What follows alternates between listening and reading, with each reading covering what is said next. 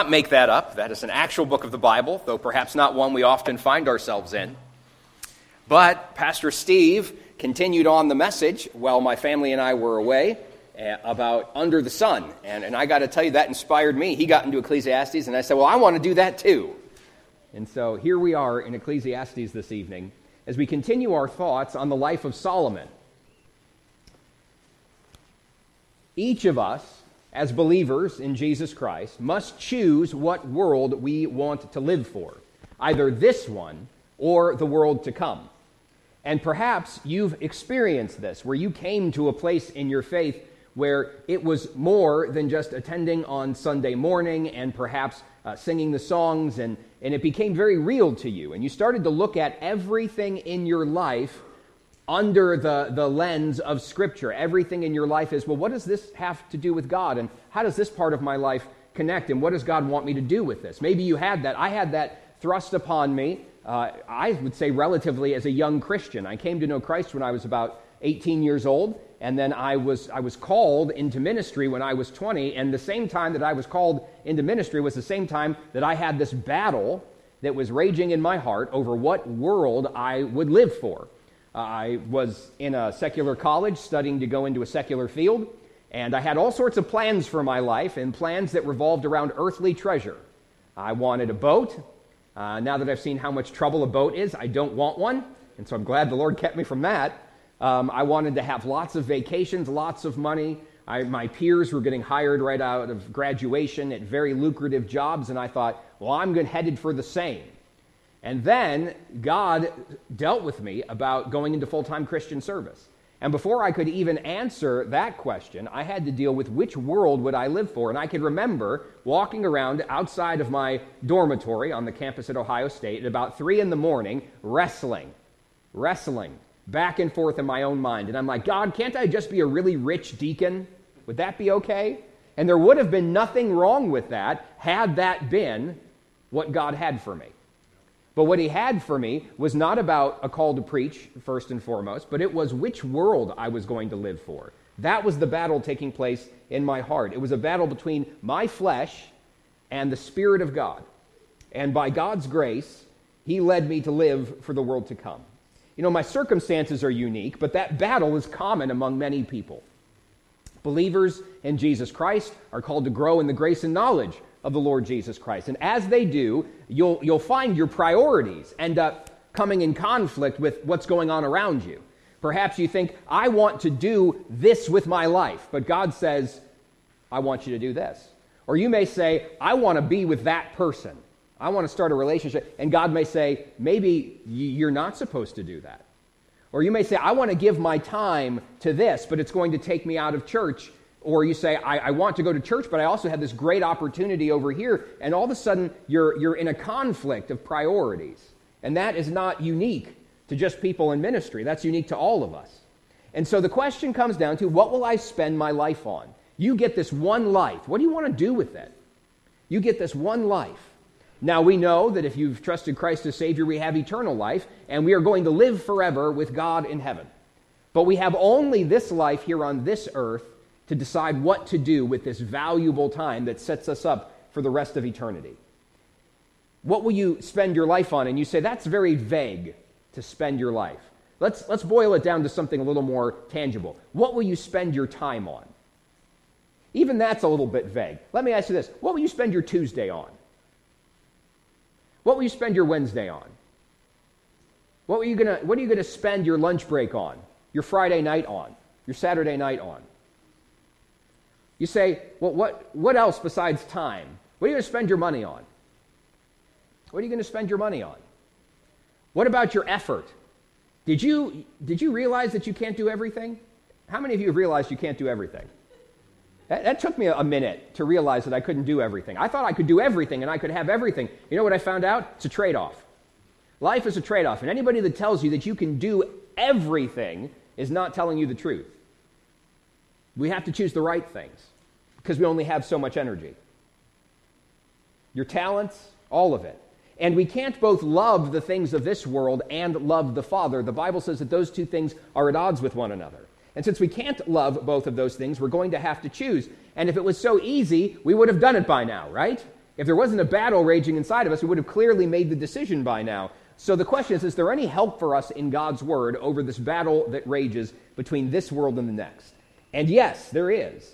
Here's a man that has plumbed the depths of satisfaction and dissatisfaction, of plenty and of asceticism, of pleasure and of madness, he said. So let's look in Ecclesiastes chapter 5, beginning in verse number 13. The Word of God says this: "There is a sore evil which I have seen under the sun, namely, riches kept for the owners thereof to their hurt. But those riches perish by evil travail, and he begetteth a son, and there is nothing in his hand. As he came forth of his mother's womb, naked shall he return to go as he came, and shall take nothing of his labor, which he may carry away in his hand. And this also is a sore evil, that in all points as he came, so shall he go. And what profit hath he that he hath labored for the wind? All his days also he eateth in darkness, and he hath much sorrow and wrath with his sickness. Behold, that which I have seen, it is good and comely, for one to eat and to drink and to enjoy the good of all his labor that he taketh under the sun, all the days of his life, which God giveth him, for it is his portion.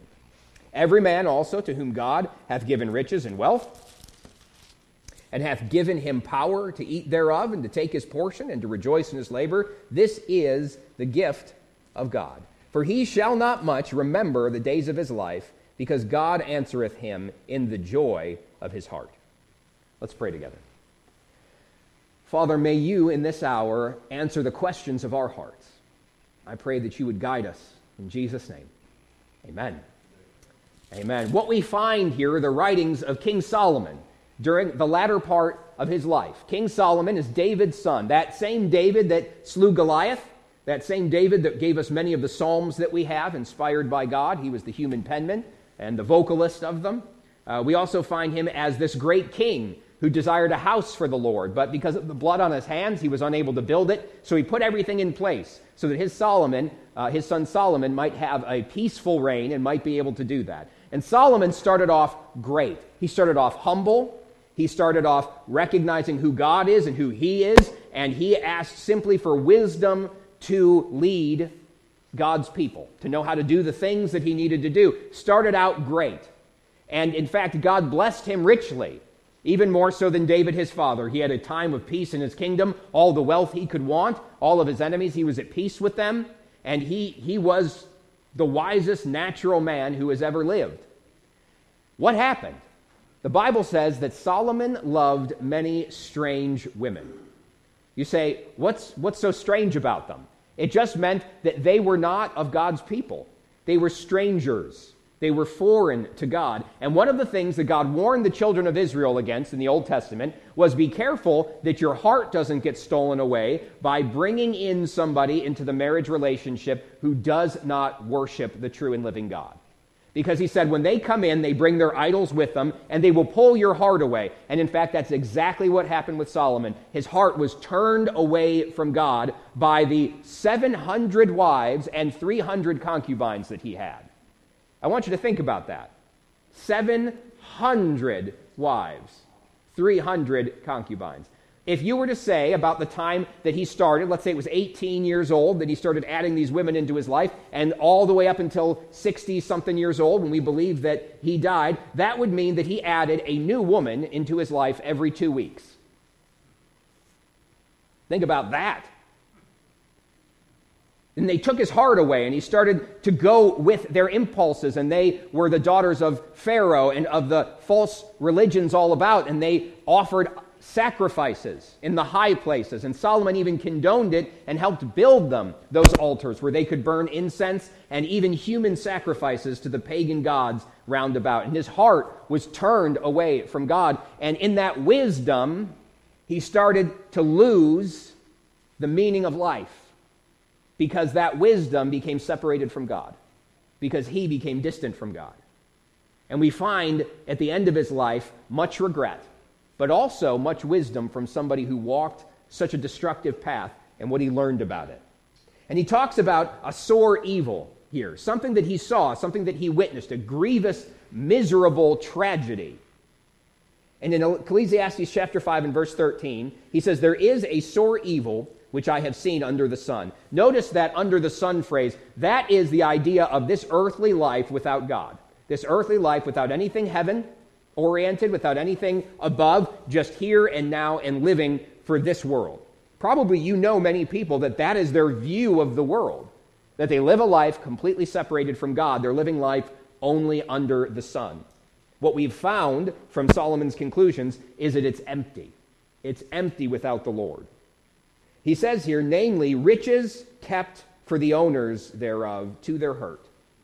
People, he says, this is a great evil I've seen, and he's thinking about somebody in particular, we find out. He's thinking about somebody that wanted riches, that coveted riches, the wealth of this world, to the point where it destroyed them, to their own hurt, to their own hurt. In verse 14, it says, but those riches perish by evil travail, and he begetteth a son, and there is nothing in his hand. It's interesting that he brings up his son. He's saying that this man went to all of his effort in order to gain as much wealth as he possibly could. And something went wrong. Something happened. This evil travail, some bad business dealing or some natural disaster, something happened in order to make it so that he lost all of his wealth. This man lived for his wealth, and everything was about getting it, and he burned bridges because of it. He hurt the relationships in his life because of it. His heart was far from God because of it. It was a sore, miserable existence that this man lived because it was all about getting his money, and then when he finally got the money, he lost all of it. He lost all of it. The riches perished by some sort of evil occurrence. And he was perhaps planning on setting up some dynasty for himself to leave it to his children so that they would have wealth that would go down his family line. It was a very big deal in Bible times to continue on with your family line and to take care of your children after you and to leave them an inheritance. And it came that he could not leave anything. There was nothing left in his hand. Nothing left for him to pass on. Why? Because riches of this world are fleeting. Riches of this world are fleeting. Look at what it says in 1 John chapter 2, would you? Let's see what the Lord says about this in the New Testament in 1 John chapter 2. We're warned about earthly wealth. We're warned about the love of the things of this world. And there is a definite difference between this world and the world to come. It says in 1 John chapter 2 in verse number 15, love not the world, neither the things that are in the world. If any man love the world, the love of the Father is not in him. For all that is in the world, the lust of the flesh and the lust of the eyes and the pride of life, is not of the Father, but is of the world. And the world passeth away, and the lust thereof, but he that doeth the will of God abideth forever. It says that the things that are in the world, they're directly opposed to the things of God. Jesus said it in the New Testament, saying to those that were listening to him, you cannot serve God and mammon. You say, what's mammon? Mammon's another word for money or wealth, like we might use the word cash. What he's saying is, you can't serve God in cash, you can't serve money and God at the same time, and you can't love the things of this world and love the things of the Father. There has to be a decision. There has to be a decision made for these things. And you know what? It should be pretty easy, because the things of this world are fading. Now, I'm not going to ask you to raise your hand, but there were a number of people that put money into cryptocurrencies over the last several years. Many of them are very unhappy right now. You know why? A lot of money's been lost. Very volatile. You say, I don't even know what cryptocurrency is. Don't worry about it. You're happy or not knowing. It looked like the greatest thing that you could find, and now it's somewhat doubtful. It's fading in value. In the same way that the things of this world will fade. The problem is the things of this world are easy to see. They're in the advertising. They're on your screens. They're in the stores. You see it driving down the street. Isn't that a nice car? You see somebody's house in a neighborhood. Isn't that a nice house? And the things of this world look very present. But if you could look at them from eternity, you would find that they are not nearly as valuable as we think they are. Have you ever been on a set for a movie or a television show and got to see behind the facades of the fake buildings? Any of you ever watch Westerns? Have you ever watched Westerns? My grandfather loved Westerns, and when we went over to his house, he would never change the channel for us. We were watching Westerns with him. And you would see that city street where the people were coming and going in that Western town. But do you know what was behind the facades of those buildings? Nothing. Maybe one of those was actually a place that they had a real set inside for, and from what Bonanza taught me, it was the saloon. It was the only real building in that place. That's what it's really like. All of these riches, they look good on the outside, but if we could look from eternity, it would be like stepping around the back of the set and seeing, this is all empty. There's nothing real here. Oh, it looks good on the front, but it's of no real value. Back in Ecclesiastes chapter 5 and verse number 15, as he came forth of his mother's womb, naked shall he return to go as he came. Babies are cute. I like babies. We had a baby born in our congregation this week. That's an exciting thing. Little Chase Deeks was born. 9 pounds, how many ounces? 9 ounces. 9 pounds, 9 ounces. It's a big baby. That's a very big baby. And you know what? There was much joy that came with him, but no money. Chase didn't bring any money with him. He had no cash on him. He didn't have a debit card. He had no checkbook. He didn't come with a stock portfolio. You know what he came with? Nothing. Nothing. Maybe some crying, but that's all that he brought with him. And you know what? The Bible says that's how it's going to be at the end, too. At the beginning, we didn't come with anything, and at the end, we won't be able to take anything with us. The kings, the pagan kings of old, would be buried with their treasures, and even with their pets and their servants, even if the pets and servants weren't dead yet. And they'd be buried with them because people thought they would need them in the afterlife. Do you know who used those riches? Not those pagan kings. The grave robbers, the archaeologists. Those are the ones that got those things. Why? Because they couldn't take anything with them.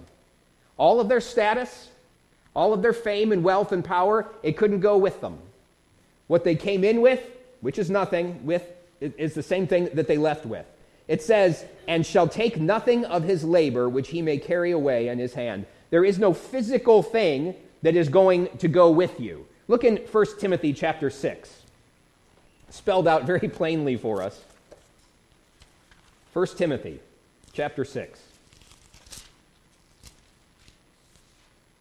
In verse number 7. 1 Timothy chapter 6 and verse number 7. For we brought nothing into this world, and it is certain we can carry nothing out.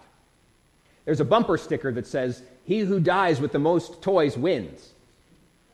Let's amend that. He who dies with the most toys is dead. And he doesn't get to take any of it with him.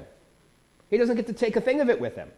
And so wouldn't it be sad for somebody who lived to put all of these things together and then never do anything with them? Maybe for a few years, and then to pass away. What a shame to waste your life succeeding at the wrong thing. Back in Ecclesiastes in verse number 16 of chapter 5, it says, and this also is a sore evil, that in all points as he came, so shall he go. And what profit hath he that hath labored for the wind? He says this is another tragedy, that this person spent all of his time working to try and grasp the wind. Now, you can't grasp the wind, by the way. Go outside. I'm sure the wind is blowing. Grab it. Go ahead, grab it. See how much you get. What do you get if you try and grab the wind? Nothing. You can feel it blowing around, and it seems like you could get it. How many of your dogs try and bite the wind? Any of you do that? Maybe they hang their head out the window of the car if you let them do that, and they're just biting at the wind as it blows in their face. You know what? They're never going to catch it. They feel something, but they're never going to catch it. And we can laugh at that because that's a dog being silly. But a man or a woman to waste his or her life trying to grasp at something, to labor at something, and have them never get it. And what is it that they're trying to get? Enough. They're trying to get enough to finally be satisfied. Enough money, enough respect, enough approval. enough perhaps self-respect. They're trying to gather it in so that they're finally happy. And they'll never have that. They'll never have that. Now, what does life look like for this gentleman?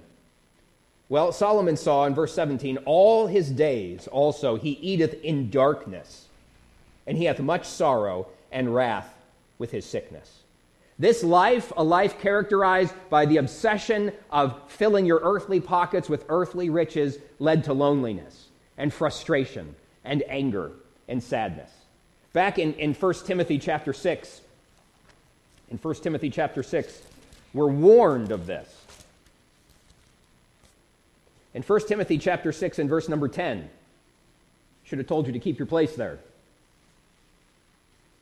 For the love of money is the root of all evil, which while some coveted after, they have erred from the faith and pierced themselves through with many sorrows.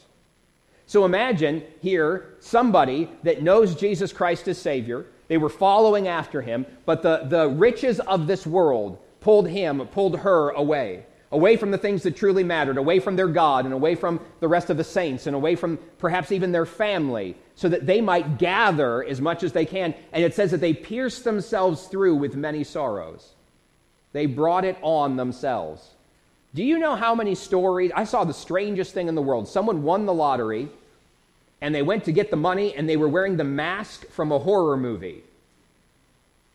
There's this ghoulish-looking face, and they wore this mask and they had gloves on, so you couldn't tell who they were. So when they went to sign the papers to receive the money, no one would know, so that their family members don't come knocking to try and get the money, so that nobody knows who they are.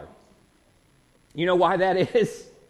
Almost every single story of somebody who has no money getting a large sum of money without having worked for it turns into a tragedy. It really does. It ruins people. You know what money does? Money's not evil. It says the love of money is the root of all kinds of evil. Money's not evil. You know what money does? It gives you more rope to hang yourself on. It lets you bring out more of what's on the inside. You know, a lot of people would do a lot of bad things, but they don't have the money to do it. But if you had the money, you could indulge in all of those things that other people might not be able to. Who knows? Perhaps some people haven't been given the money that they desire because God knows it's better for them not to have it. It's better for them not to have it. And so here is somebody that has pierced themselves through, and their life is dark and it's drear. And yet it looks great on the outside. It looks great on the outside. We see the rich and famous, don't we? What was that show? The Lifestyles of the Rich and Famous. Some person with an accent got on and had us tour through people's houses, and they would show us, and you think, wow, isn't that amazing? Do you want to guess how many of those people are happily married? Do you want to guess how many of those people have a good relationship with their child, that have a solid walk with God, that are giving their lives to the things that matter? I bet you it's a remarkably small number. A remarkably small number. There's a story that a preacher told, and maybe he's telling the truth. I don't know. He could be lying to me. He was out from California. And not everyone from California lies. Let me back up and say that. But he said that a man who worked for Eddie Murphy, cleaning his house and fixing stuff around his house. Maybe it was David Gibbs. I don't know. He tells a bunch of stories. He's always got amazing stories. Anyway, he said that he was talking with Eddie Murphy, who hasn't made a movie in a long time, but used to be quite popular in the 90s and seemed to be in every movie for a period of time. And he talked about how he had all of these cars and this big house and all of these friends. He said, but why am I still not happy? And this man returned to his pastor and said, you're not going to believe what this man with all of this wealth and all of these connections and his name is up in lights. You're not going to believe what he said. I think that that's the norm. I think that that's the norm for people that live under the sun and have spent their life gathering fame and approval and riches and comforts. Now, there's an important question to ask. Is money then evil? Is money then the problem that this man had? Is that what the misery is? Is the answer to live poor? Verse 18, behold, that which I have seen. He's saying, I saw something else too, by the way. I didn't just see this man who kept his riches to his own hurt. I saw this. Behold, that which I have seen. It is good and comely for one to eat and to drink and to enjoy the good of all his labor that he taketh under the sun, all the days of his life. He says, I've seen something else. I've seen a hardworking person who is given things to enjoy, and it's good and it's appropriate and it's fitting that he enjoys the fruit of his labor. There's nothing wrong with it at all. There's nothing wrong with it at all. But notice here, it says, which God giveth him, for it is his portion. This is somebody that knows the Lord, that follows after the Lord, and God chose to increase him. God chose to increase her, perhaps, to make them rich. If God does it, and it's a reward from the Lord, rejoice in it. But if you set your heart upon it, that is where you and I will find ourselves in serious trouble.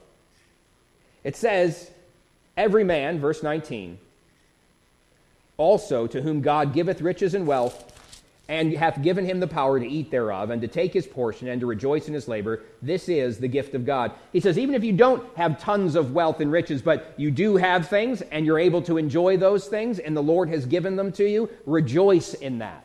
That is a good thing. So what we find out here is that the wealth of this world is not necessarily evil, but it is dangerous. It's not necessarily evil, but it is dangerous because it's easy to set your heart on the things of this earth if you have a lot of wealth on this earth. Now, this might be some sort of blanket statement, and maybe it's not true everywhere. But from my experience, people are much more open to gospel conversations in poor neighborhoods.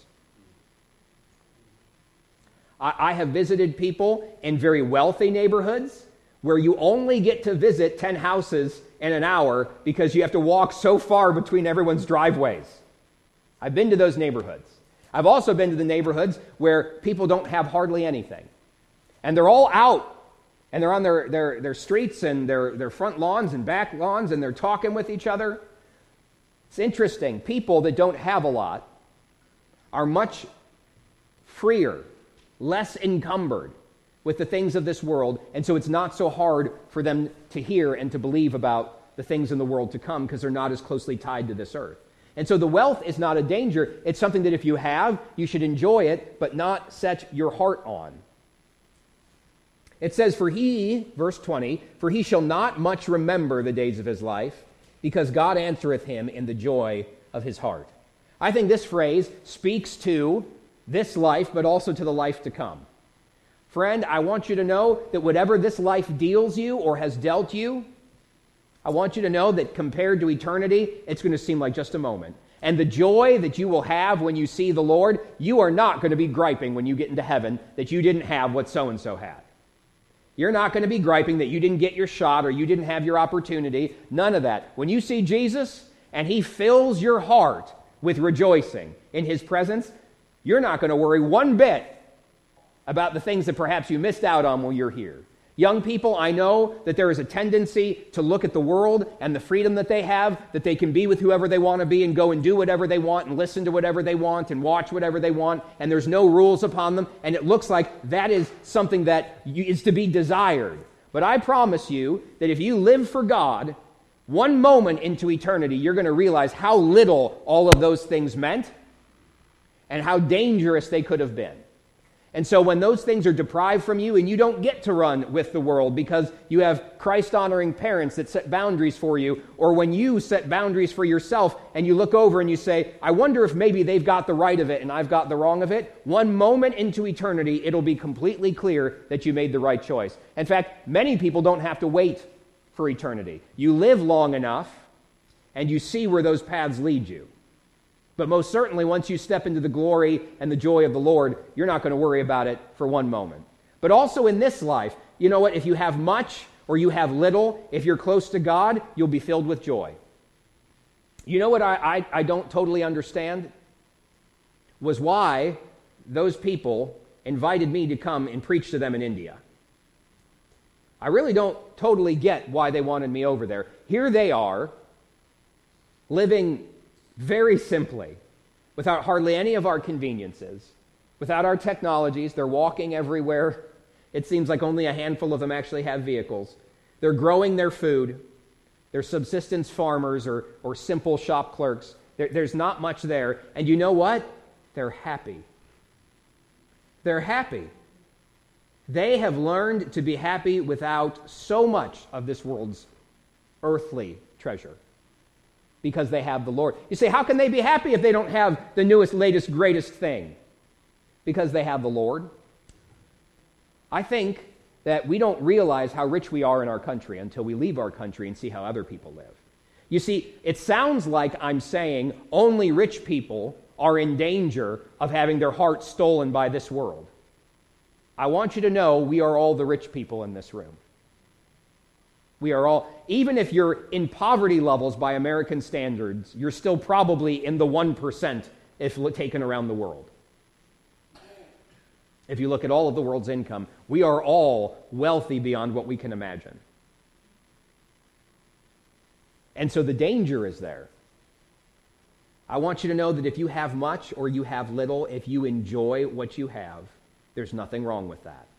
But you have to enjoy it in the Lord, giving glory to God for what He's put in your hand. That is a wonderful thing. If that means that you have a lot, then give glory to God and enjoy it. If that means that you have a little, then give glory to God and enjoy it. Because really, as unfair as it feels now, what's waiting for us? I mean, you can think back to times when you argued about the silliest things with your siblings. Your pizza has more pepperoni on it than mine. I want to sit in that seat. Why does she get to sit in that seat? She sat in that seat last time, right? And to some people, some of the kids are like, yeah, that happens to me all the time. This world is a place of injustice. And we're as parents and we're like, and you've got pizza. Be happy. We look back at those things and we're like, that is crazy that we got upset over that. Maybe you've reminisced with some of your siblings now that you're a little further along, and you can think back, do you remember when we fought about this thing? You know what it's going to be like when we're in heaven? It'd be like, do you remember back on earth all of the nonsense that we got upset about and how little it really mattered? But boy, we thought it did, and it really didn't. Why? Compared to what's waiting for us, friend, this is not much. This is not much.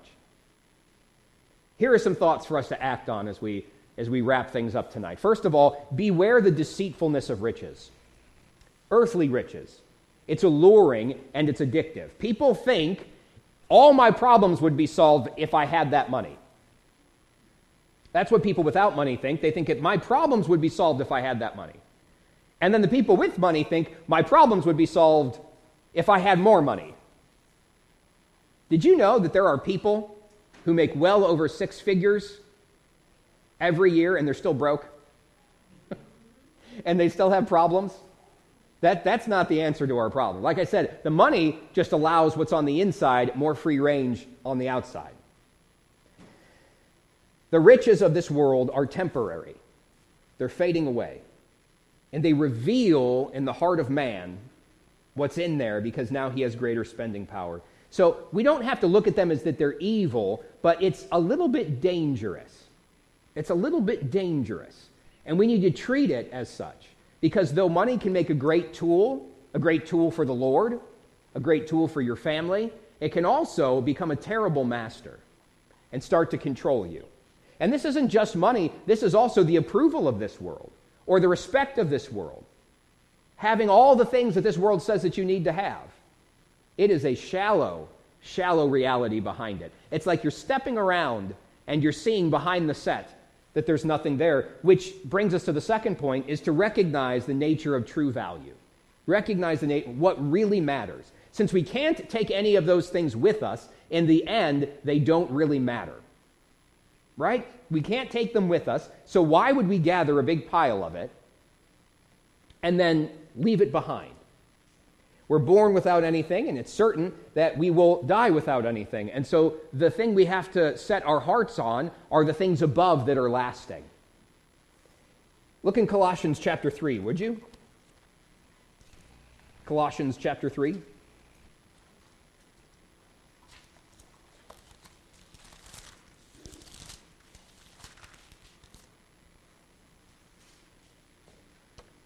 Colossians chapter 3 and verse number 1. If ye then be risen with Christ, seek those things which are above, where Christ sitteth on the right hand of God. Set your affection on things above, not on things on the earth. This is written to the believers in the church in Colossae. This is not written to unsaved people. This is something that believers must do. We must set our affections. We must be aware that it's easy to set our affections on the things of this earth. But if we're risen with Christ, we now have a different reality. It's sad to say, but people who don't know Christ, this world's wealth is the greatest thing that they can ever hope to have. This is all the comfort that they'll ever know. This is all the peace that they'll ever know. This is all of the satisfaction that they'll ever know, because their life only becomes terrible after death as they step into the judgment for their sin. But for you and I, that have such great things waiting for us, not because we're good, but because God's good.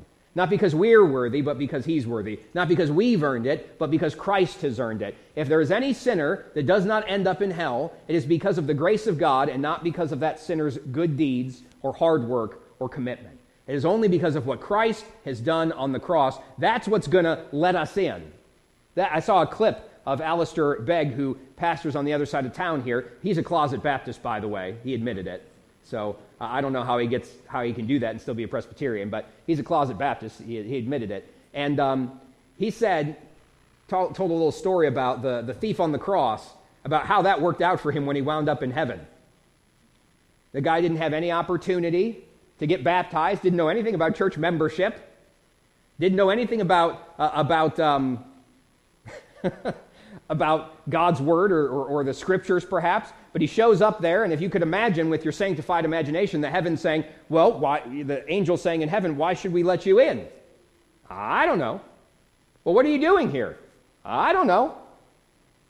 And the angel says, well, I got to go get my manager. And he goes over and gets the manager angel. The manager angel comes over and says, listen, friend, why are you here? Why should you be allowed into heaven? And he's like, I don't have the faintest idea.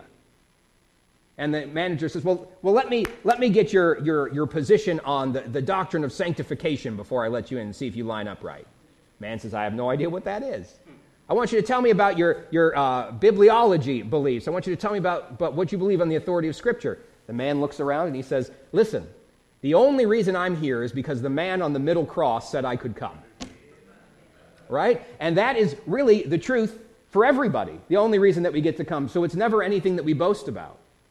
So we're not better than them, but we do have a different future than those that don't know Christ.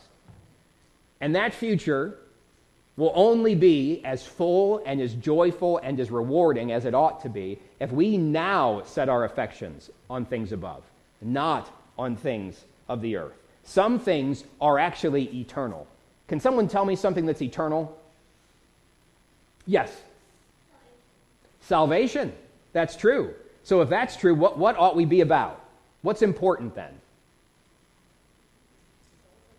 The souls of men. That's right. The only thing that you can take with you is people. God's word is eternal. That'll go, but that's already settled in heaven, so you don't have to worry about that. You don't have to worry about taking a copy of your Bible with you. It's already up there. But it's people. What about how do you send the wealth of this world on ahead so that it is there to meet you when you get there? Winning souls? Yep. Giving. To do what? Yep, to further God's work so that people can get saved and become more like Christ and glorify God. So whenever we want to try and send money to our missionaries abroad, sometimes we have to jump through a few hoops to make that happen, don't we? We have to wire the money here and send it on ahead so that they can get it. We can't just mail it to them. And you can't just Venmo everybody. Once you start crossing the boundaries into different countries, it gets weird with all of that. So you have to send it on ahead through a special channel. When you and I give, we honor the Lord by obeying His commands. When we give, we help reach men, women, boys, and girls in our community with the gospel. And when we give, we help further God's work around the world. And that is treasure that abounds to our account. So we can't take it with us, but we can send it on ahead. We can send it on ahead, without a doubt. Not only money, but what about our efforts? What about the rewards? The rewards that we have for being faithful to the Lord. The crowns that we have. These are the things that really matter. The things that we invest in. Recognize the true value of things. And by the way, you're rewarded for being faithful, not for having a lot. You're rewarded for being faithful, not for having a lot. I want you to know that if you're faithful with the little that you've been given, you know what you get when you get to heaven? Well done, thou good and faithful servant. You've been faithful with little. I will make you ruler over much. Enter thou into the joy of thy Lord. You know what? If you get to heaven and you were given a lot on earth and you were faithful with it, you have millions of dollars. You know what you're going to get when you get to heaven and you were faithful with it? Well done, thou good and faithful servant. You were faithful over little. I shall make you ruler over much. Enter thou into the joy of thy Lord. You get a lot or a little, it doesn't matter, because God knows what you got, because he's the one who gave it to you. The only question comes with what you do with it. And you can enjoy it along the way. And that's the last point. Enjoy what God has given you. Enjoy what God has given you. God has blessed all of us with differing levels of wealth and talent and health and opportunity. Success isn't about having a lot. It's about being faithful with whatever you're given. And then enjoy what comes from that. I want you to know that I hope one day we get to bring some of the people that we've met overseas here, right? Our Filipino pastors that we support, we've gotten to see a number of them. Hopefully we're going to get to see a number more of them. They have a hard time communicating back to their people in the Philippines how exactly we live.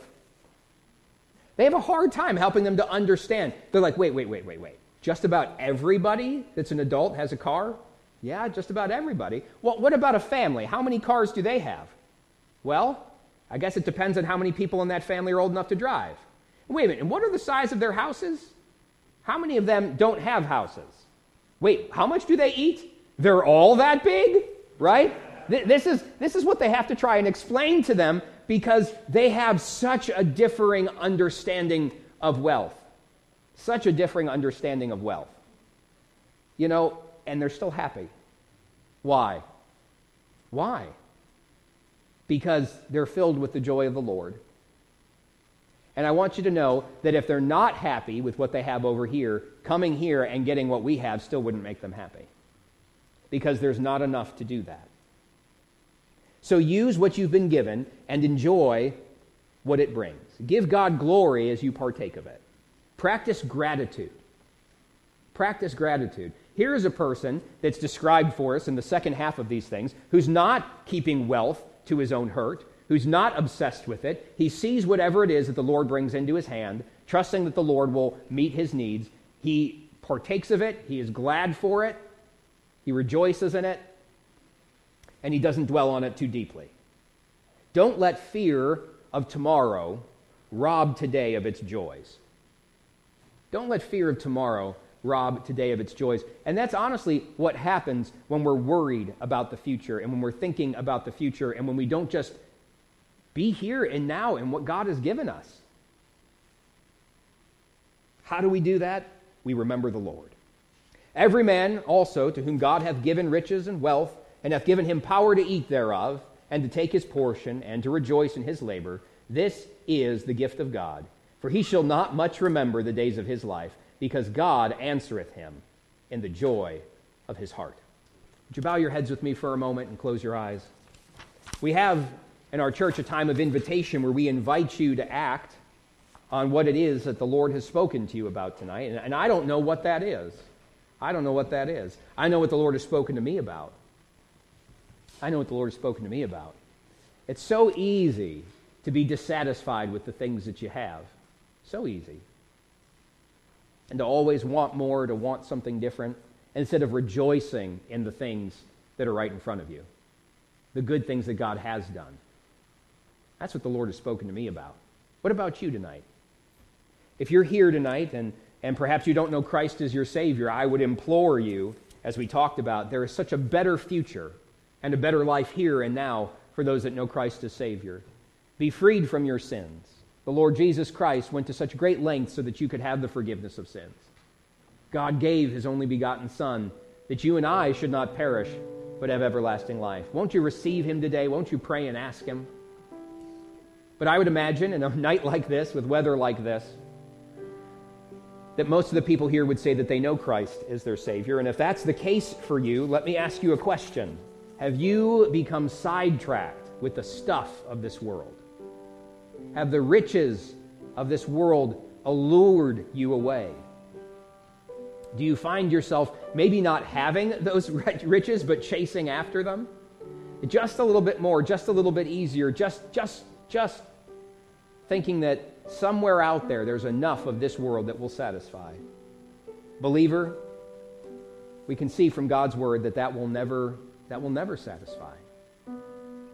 Perhaps you need to ask the Lord to help you to set your affections on things above and not on the things of this earth. With every head bowed and every eye closed, would there be anybody here today that would say, Lord, help me to set my affections on things above, not on things of the earth? Would you just slip your hand up and right back down? I want to pray for you. You say, that's me. That's me. I need to reorient a few things. Amen. Thank you. You can put your hands down. Are you enjoying what God has given you? Are you able to be here and now and in these moments? Or is the thought of the future and the thought of getting more and the thought of when this is over and when this changes and when I get past this, has it robbed you of the ability to enjoy what God has put into your hands now, whether it's much or little? You say, God helping me, I'm going to try and be grateful in this present moment. If that's you, I want to pray for you. Would you just slip your hand up and say, that's me. I'm going to try and be grateful in this present moment. Amen. Amen. Amen. Praise God. Me too, friend. Me too. I'm always thinking we need to stop and be thankful. Perhaps the Lord has spoken with you about some other thing. Whatever it is, would you say yes to him? Father, we take this time of invitation and we commit it to you. I pray that you would be glorified in it. In Jesus' name, amen. Let's stand together.